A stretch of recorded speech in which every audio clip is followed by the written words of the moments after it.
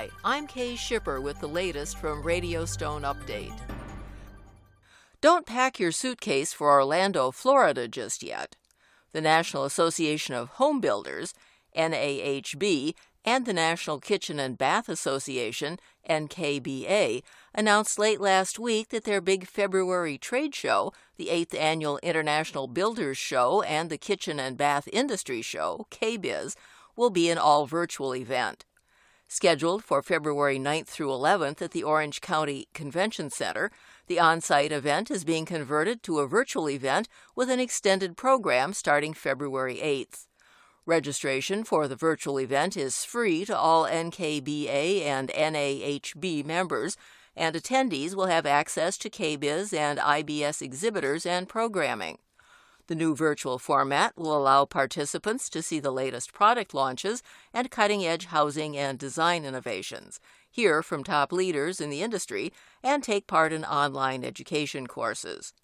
Leaders of both the NAHB and NKBA expressed strong support for the move. Bill Darcy, CEO of NKBA, said, quote, "The safety and well-being of our attendees, partners, exhibitors, site workers, and staff has always been our top priority. As we now cross the 16 weeks out mark, it was time to transition to 100% focus on a virtual event," end quote.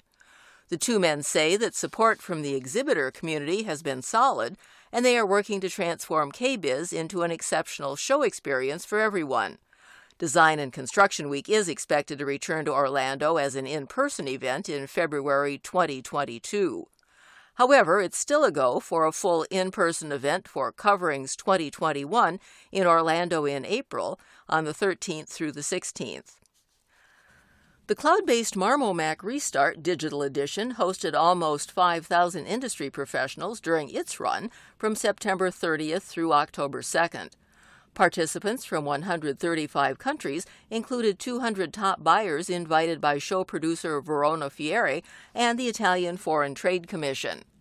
Marmomac Restart, organized by event producer Verona Fieri after cancellation of the traditional in-person event in Verona, also drew 210 companies that exhibited with virtual stands.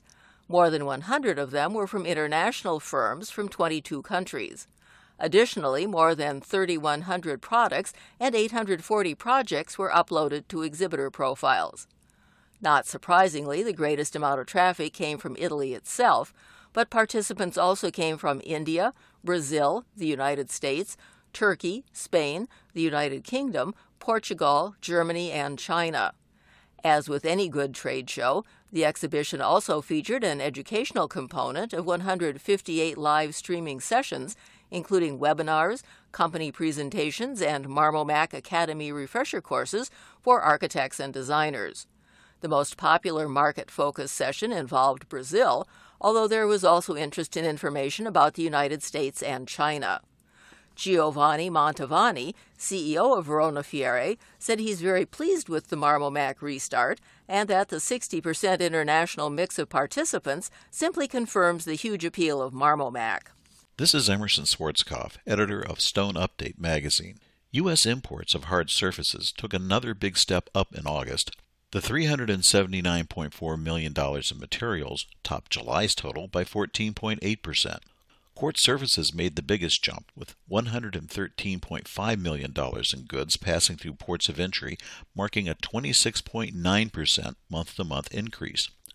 Natural stone materials also fared well, as granite gained 12.1% and marble moved up 12.3% in August. It also looks like hard surface imports are very, very close to recovering from the pandemic slowdown. This August $379.4 million total trails August 2019 by only 1%, a huge catch-up from the 39.1% year-to-year gap with imports in May. You'll get all the latest on imports in the next edition of Hard Surface Report that will go live on the internet later this week. Watch your email for details. Longtime industry supplier Salem Stone is sporting a new name and a new look. Its parent, Salem Distributing Company, will evolve into Salem Fabrication Technologies Group, Incorporated, with the name change representing the company across all the industries in which it offers machinery, tools, supplies, equipment, and services. Salem Fabrication Technologies Group will have two distinct divisions that will focus much of its effort toward technology and fabrication solutions for the glass industry.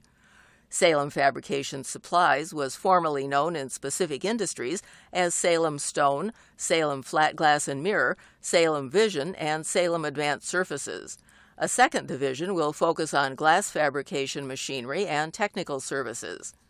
Salem Fabrication Technologies Group is a 100% employee-owned certified company and is an industry-leading supplier of fabrication machinery, tooling, supplies, and technical service expertise.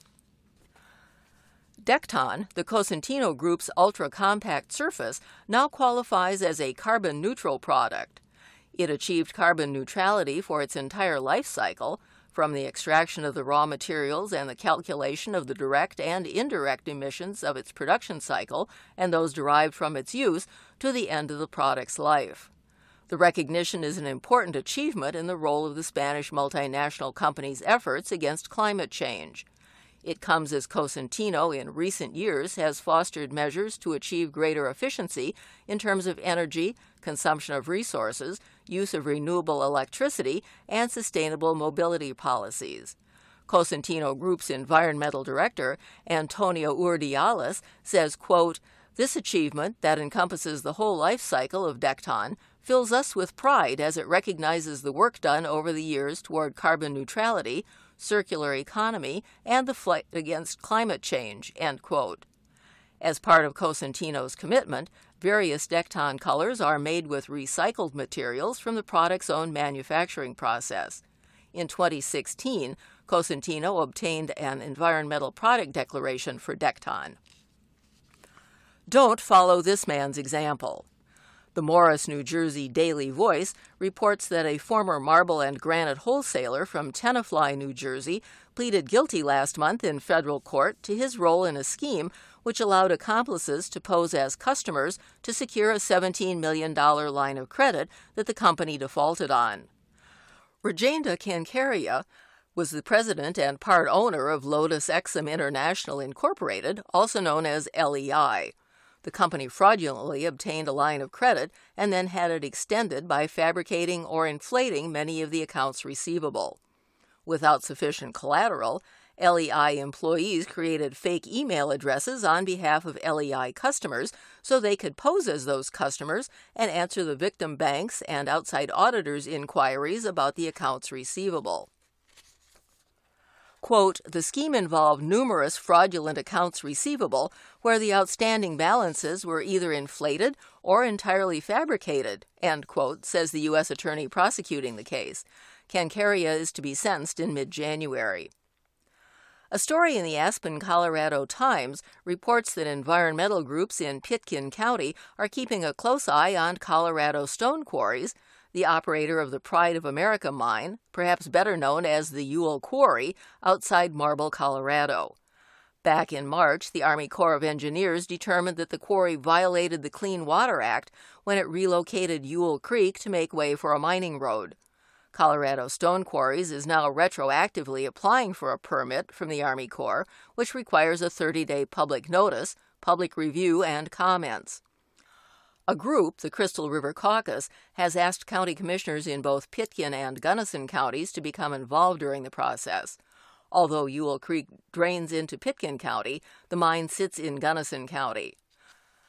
Caucus Chair John Emmerich referred to the current situation as a mess. 2 years ago, the quarry diverted a 1,500-foot section of Ewell Creek from its natural channel to build an access road. Ironically, the move probably spared Ewell Creek the impacts of a diesel spill last October.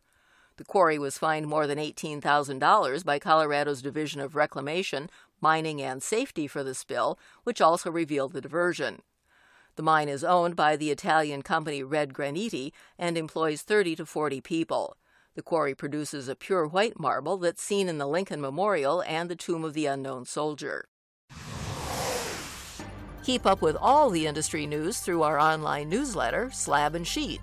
And check the notes on this episode's webpage for links to everything in this broadcast. I'm Kay Shipper for Radio Stone Update, and we'll see you here again soon.